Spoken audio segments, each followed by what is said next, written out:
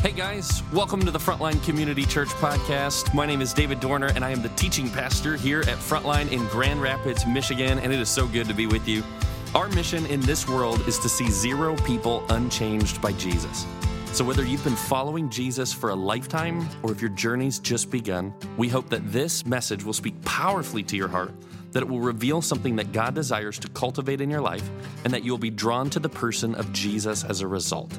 We hope these next few moments encourage you, challenge you, and inspire you to be who God has created you to be. We hope you enjoy it. Good morning, Frontline. How are we doing in the room this morning? Pretty good?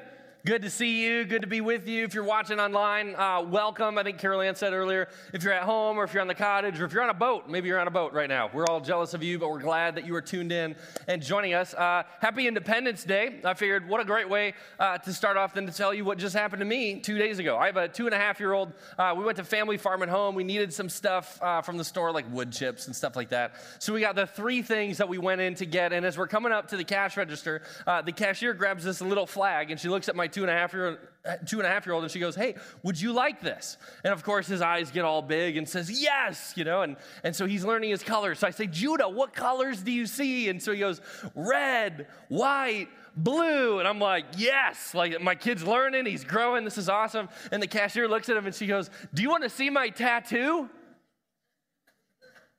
And I went, how do we go from that to that?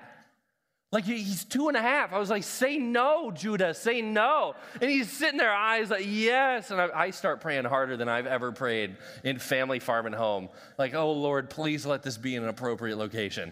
And so she's like walking around. And I'm like, the pit in my stomach. I'm like, this is the worst story ever. And then she goes, "Look, it's on the back of my calf." And I was like, "Oh, thank you, Lord." I didn't even look at it. I was like, wow, that was just a weird interaction.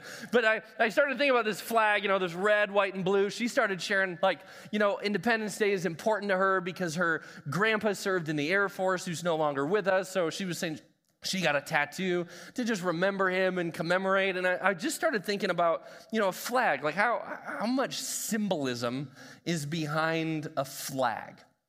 And so I actually looked it up, and there's this piece. I'm just going to warn you today, just ahead of time. We're going to look at our country maybe through a lens that we haven't looked at in a while. We're going to look at it through a pretty significant biblical lens that King David laid out for us a couple thousand years ago. But as I was thinking about our flag and what our flag is supposed to represent or what it's supposed to symbolize, this is what I found. So I looked online. The first thing is it talks about the stripes. Many of you probably knew this, but the stripes actually speak to or exist to represent the original 13 colonies. And so I read this. This is from the Library of Congress in our own country. It says this: "Many of the colonies that formed the U.S. were settled by men and women who, in the face of European persecution, refused to compromise passionately held religious convictions." From the very beginning, what our flag intended to depict was 13 colonies of people who were facing persecution for their faith because they refused to compromise. A couple other things. Stars. The stars represent this. 50 states of the Union. You probably knew that already. Here's what I was thinking about, though. Isn't it funny that today, what we are more known for in our country is what divides us, not what unites us? And what's interesting or what's important about this is that's been true since the beginning of our nation. That there have been things that divide or turn or separate us one from another. And it doesn't matter what you're talking about. Division has been at the core and at the beginning of our country forever. Because it's this thing called sin. So, but before we get too far down there, stars, let's go to the colors now. Red speaks to hardiness and valor. I don't know what hardiness means, okay? I have a master's degree, and I'm like, hardiness? Are we talking about wood? What is it? So I looked it up. Hardiness speaks to endurance, and valor speaks to courage. As I was preparing for today, and as I was thinking about our country as a society, as a people, as a collection of people that makes up our country, here's what I was thinking. I was thinking, endurance and courage are not the two words that come to mind to describe our country as a whole. In fact, the two words that come to mind are the opposite of those. It would be escape or escapism, relief, trying to get away, or fear. Think about the last year. Think about the pandemic. Think about what has driven the bedrock of how we relate as a people. It has not been endurance, and it has not been courage. It's been temporary, and it's been fear. What I'm trying to get at here is you notice the inconsistency between what this is supposed to represent and the way things actually are. Let's keep going. The white speaks to purity and to innocence. Uh-oh. Does anybody else look at our culture or our society and say, it's so pure? It's so innocent. Like, I think that when I look at like a small puppy, right? Or a baby, you're like, it's pure, it's innocent. I don't think that when I look at our culture. For this reason, I think our culture celebrates sin, and I think our culture destroys the innocent. Again, do you feel the disparity between what is supposed to be and then what is actually is? Then this last one, blue. It speaks to this: vigilance, perseverance, and justice. Do you think that describes our culture? Does that describe our people? Does that describe our society? Or is it more like this? Here's what I think, honestly. I think our culture and our country and our society, I think they're drunk on wealth, on entertainment, on independence, on power, and I think we're asleep. I think we're asleep, like that feeling after you eat a full Thanksgiving dinner and you stuff your face and you kind of start slipping out of consciousness. You know what I'm talking about? Like, oh, I'm just kind of relaxed. I think that's what our culture is turning into. Do you see the difference here between something that is supposed to represent a set of values and identity, and then when you see it actually played out, you go, it's two totally separate things. The problem is our country no longer looks like our flag was meant to depict, and some of us might say it never has. But I don't want to talk about just our country. I don't want to just talk about our culture today. I want to talk about our church. Can the same be true of our American church? Is who we are consistent with who we are called to be? And I'm going to be the first one to stand up in front of you and say, I don't think so at all. I believe God wants to do something in us. I think he wants to wake us up. I think he wants to call us back to him. But to do so, what we have to understand is what the flag of Christendom represents. Of Jesus, of the way of Jesus, the life of Jesus. As we live our lives for him, what we need to know is, what is the flag, what is the banner that I am called to represent as my life, so that others may see and go, that's what Jesus was all about. What I want to get at today and what I want to cultivate through David, through King David, who wrote this thousands of years ago, who's hinting at who we are called to be must be the same as who we actually are as a people. And not as a people of a country, not of a people of some sort of government, not something bound by geography, but something created and bound and run and governed by Jesus. What are we called to be? That's what I want to depict. That's what I want to understand today. So we're going to go. I didn't realize this when I chose this passage, but we're in Psalm chapter 146. So if you're going to take notes, if you want to write something down, there's some important things that you may want to write down today. You may not be a note taker or whatever, but grab your phone, grab your Bible, whatever it is, open up to Psalm chapter 146. I didn't realize what God was going to speak to in this for me and for my heart, but also on today's date in particular. So let's read it together. Psalm 146, verse 1, it starts like this. Praise the Lord, my soul. Here's where David starts. He begins and he says, the depths, the burden, the cry of my very soul is exploding, and it's in worship. I just have to praise. I have to give God glory because it's about him. This is all about him. David's going to bookend this psalm. It starts with worship and it ends with worship. And so out of his worship, here's what he also says. He says, I will praise the Lord all of my life. I will sing praise to my God as long as I live. Before David says a word, before he goes anywhere, he is pointing us to Jesus. And he's saying it's all about him. That how we live our lives, how we represent ourselves, what we are known for as the church, God's ecclesia, the gathering of people, what we are known for is Jesus.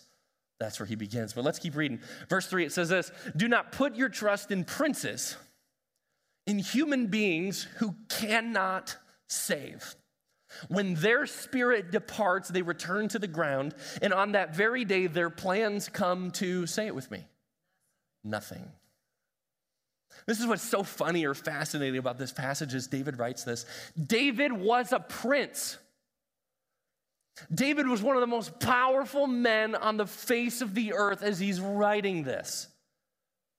He had wealth, he had power, he had influence, he had so much power, influence, everything. And he's saying, I was a prince. I was a prince of this world, and I'm going to beg you as one who sat in that seat, who is grounded in the Lord, don't put your trust in me. Absolutely do not put your trust in me. And he chooses the word prince, not king, because there's one king. And every leader, every president, every sultan, every monarch submits to the lordship of Jesus. So as David is writing this, he's saying, don't be a fool. Don't put your hope in somebody like me. I'll lead you astray. I can't save you. I can't provide for you. Put your hope in the King, in the Lord. Put your hope, ground your life on him.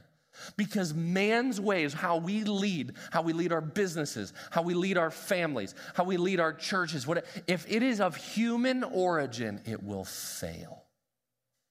But he's saying there's a king. There's a king. Put your hope in the king who is over all of the earth. Let's keep reading.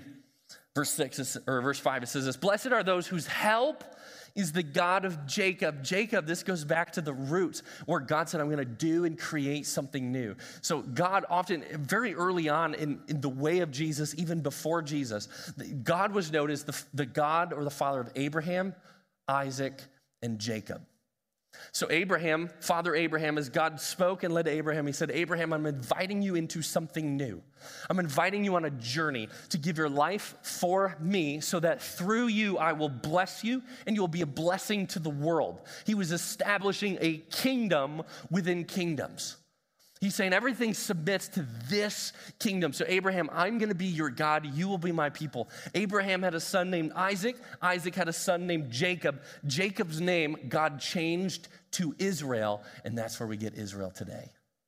So David is writing this, and he's writing to his people, to God's people. And he's saying, blessed are you, whose help is the God of Jacob, whose hope is in the Lord their God, because he's the maker of heaven and earth. He was in the beginning. He created it. He's above it. He's over it. He is king. He is it. There's nobody above him.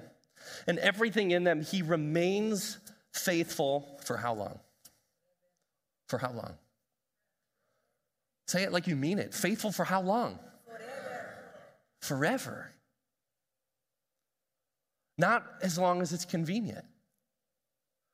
Not as long as it feels good. Not until we screw up. It says he is faithful forever because it's his quality. It's his characteristic. It's who he is. David is writing this and he's saying, blessed are you who submit yourself to the authority of King Jesus because he will remain true and steady and faithful to the end when no one else will. That's the heart of David as he's writing. So it reminds me of this. It says he remains faithful forever. In Acts chapter 5, Jesus had ran the course of his ministry. He was here for 3.5 years. He led his disciples. They did crazy things. They did miracles. They healed people. They restored sight to the blind. They fed people. I mean, Jesus did an unbelievable amount of ministry in 3.5 years, but then he ascended. Then he left his disciples and he entrusted them with the movement of him, of this Jesus way that was begun. And so he leaves it to these guys, many of them teenagers or 20-something-year-olds. And so he leaves them this movement, and they start facing opposition and persecution from religious people, from religious leaders who now all of a sudden had something to lose. So they started persecuting the disciples of Jesus, and a teacher, a well-known Pharisee who was loved and admired by the people. He spoke up to his religious leaders, to the Sanhedrin, and he says this. Check this out. Acts chapter 5, verse 35. He addressed the Sanhedrin, and he says, "Men of Israel, consider carefully what you intend to do to these men," talking about the disciples. He said, "Some time ago, Theudas appeared, claiming to be somebody, and about 400 men rallied to him. He was killed, all of his followers were dispersed, and it all came to," say it with me, "nothing." It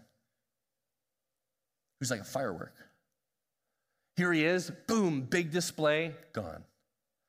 Then he says, this is also what happened. "After him, Judas the Galilean appeared in the days of the census and led a band of people in revolt." Go ahead and go to the next one. "He too was killed, and all his followers were scattered. Therefore, in the present case, I advise you." You might say, "I beg of you. I'm pleading with you. Leave these men alone." Leave them alone. Because why? He says, "Let them go, for if their purpose or activity is of human origin, it will fail." Can I tell you, those words are just as true today as they were when they were spoken by Gamaliel thousands of years ago. That if it is of human origin, it'll fail. It's futile. It'll run out of gas. It'll run out of fuel. It will die out. But, let's go back to that verse. "But if it is from God, you will not be able to stop these men. You will only find yourselves fighting in opposition to God. Because what he does is forever. What he does will not fail. What he does is right. What he does is true." So Gamaliel is pleading with his brothers who are also in leadership, saying, don't cave to the thinking of the human mind. Step back and watch. Is this of God or is this of man? And friends, you're sitting here in the room or you're watching online because it was an act of God. That this movement then started spreading and spreading and spreading and spreading and spreading and spread all around the world despite persecution, despite laws, despite whatever. It existed and thrived because it was an act of God. So I love this next part. This is Psalm 146, verse 7. What David is going to outline is this is what the flag or the banner of following Jesus looks like. He's saying this is it. If you want to know what makes a Jesus follower, it's this. It says this: he upholds the cause of the oppressed and gives food to the hungry. The Lord sets prisoners free. The Lord gives sight to the blind. The Lord lifts up those who are bound down. The Lord loves the righteous. The Lord watches over the foreigner and sustains the fatherless and the widow, but he frustrates the way of the wicked. There's a couple words in here that jump out at me. Just even as I studied, I thought they were so cool. The first one is the second word. It says, he upholds the cause of the oppressed. You know what that means? That literally means, as it's translated, he does or he executes or he yields justice for the oppressed. That as God moves, he brings about justice. This next word, free, As it says this, the Lord sets prisoners free. The actual word is gifts, Gifts. He gifts freedom. He gives freedom to addicts. He gives freedom to those that are consumed with fear or anxiety. He gives freedom to those who are consumed by debt or greed. He gives freedom. He gifts it. He sets prisoners free. This next one here, the Lord gives sight to the blind. The Lord opens up the eyes for people so that they might see things that are going on spiritually rather than just humanly. He's saying this is what it looks like to be a follower of Jesus. When we see a church, this is what we see. When we see a follower of Jesus, this is what we see. We see agents of change and ambassadors of Jesus that live this out. And it's like waving a flag that says this is who Jesus is. As David is articulating, he's saying this is what it means. And it reminds me, so Isaiah 61, this is what Jesus literally quoted. When he stepped out, it was like his first public proclamation of who he was as the Son of God. He stood in the temple or in the synagogue and he looked and he said to everybody this, Isaiah 61 verse 1.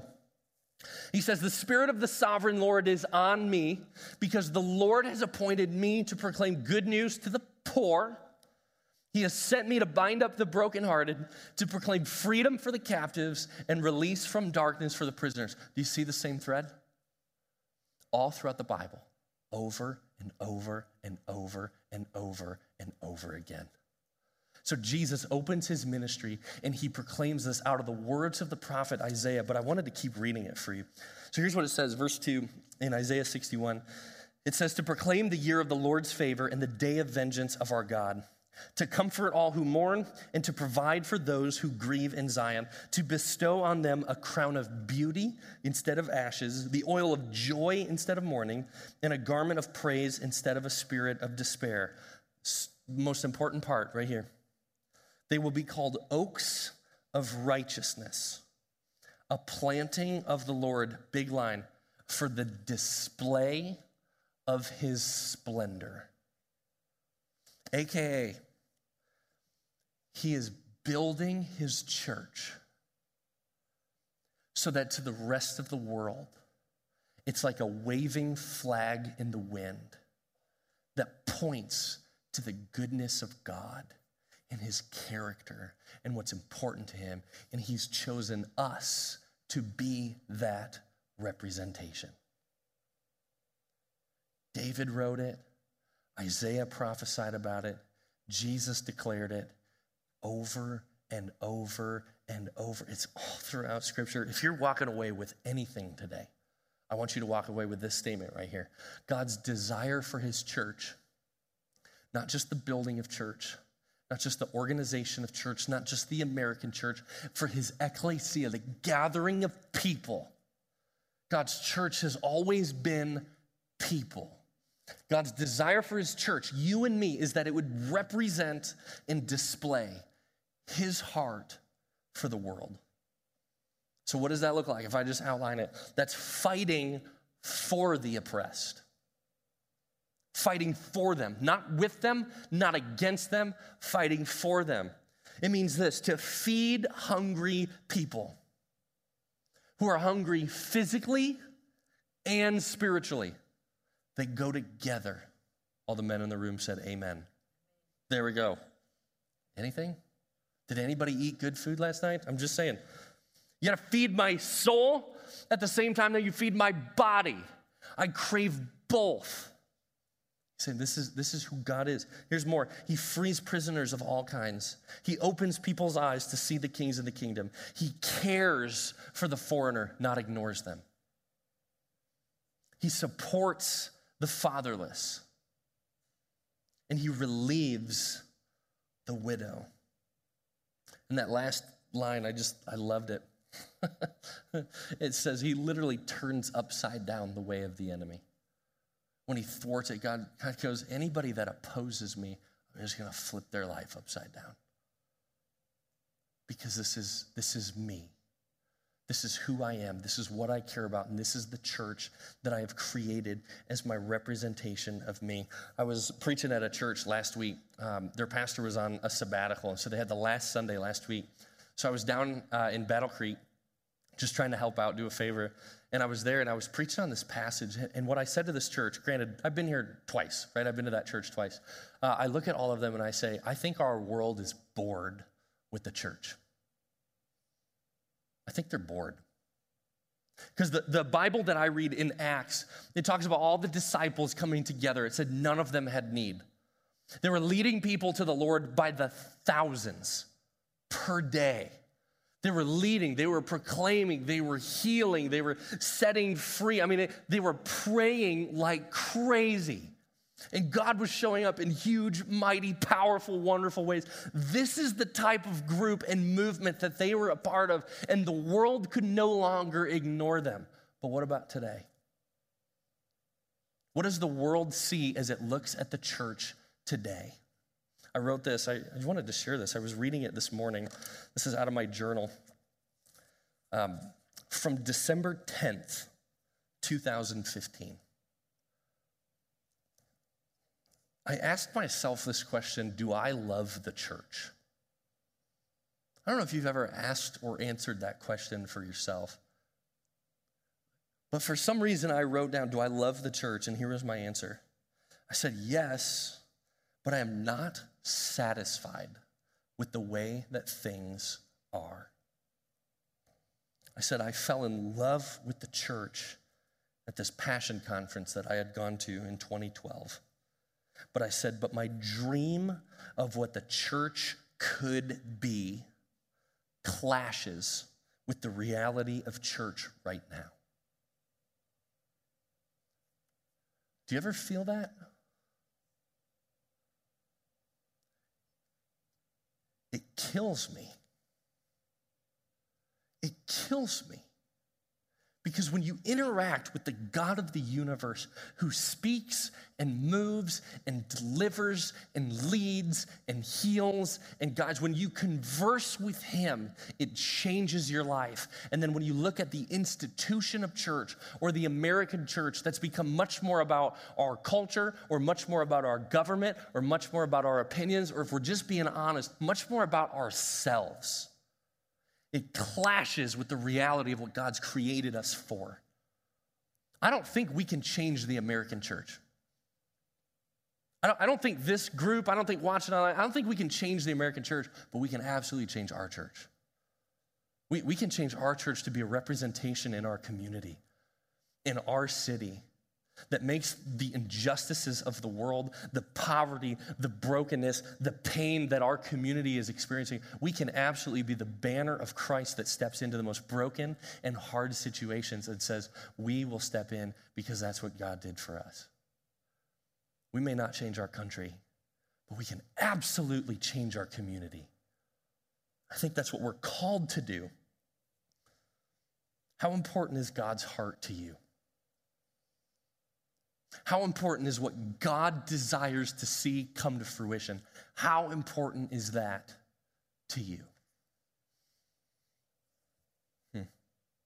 There's a ministry here at our church that kind of falls under my responsibilities. And so about a year and a half ago, it was February, and we were transitioning leadership. It was our mom's ministry here.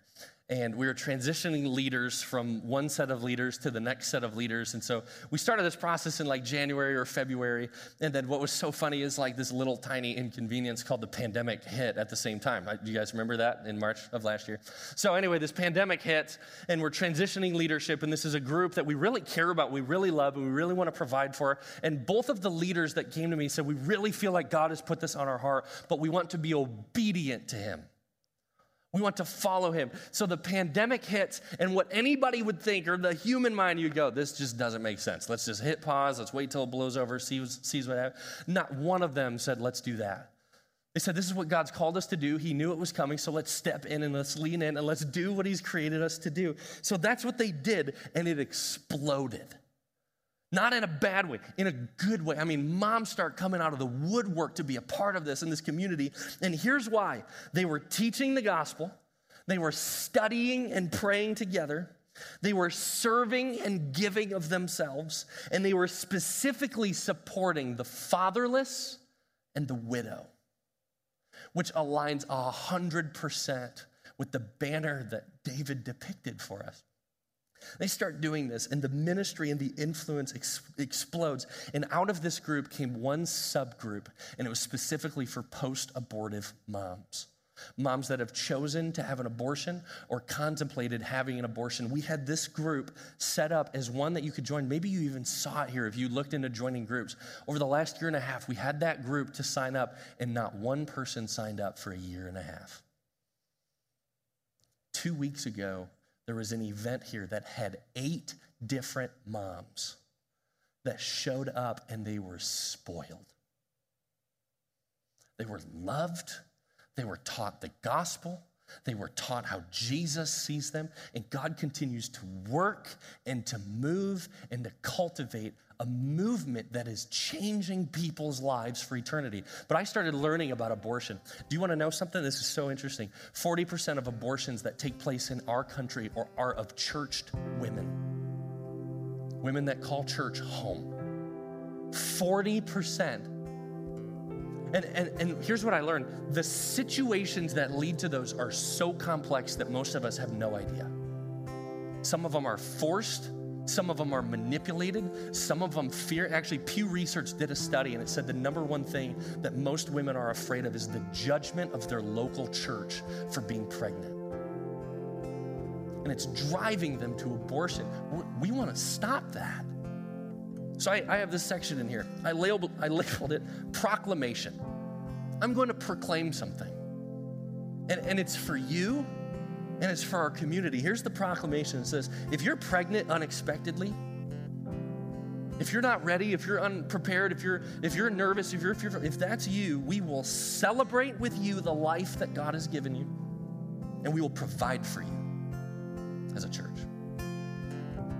Here's another one. If you're oppressed, in whatever way, in whatever venue, in whatever kind, it doesn't matter what we're talking about. Could be race, could be LGBT, could be financially, whatever it is. If you feel oppressed, what I want you to know is that we are here as a community to love you and walk with you and introduce you to the person of Jesus who fights for the oppressed. This is a home. Are we going to do it perfect? Absolutely not. That's where you say, amen. Absolutely not, but we're going to try. We're going to give you every part of our hearts that we can offer.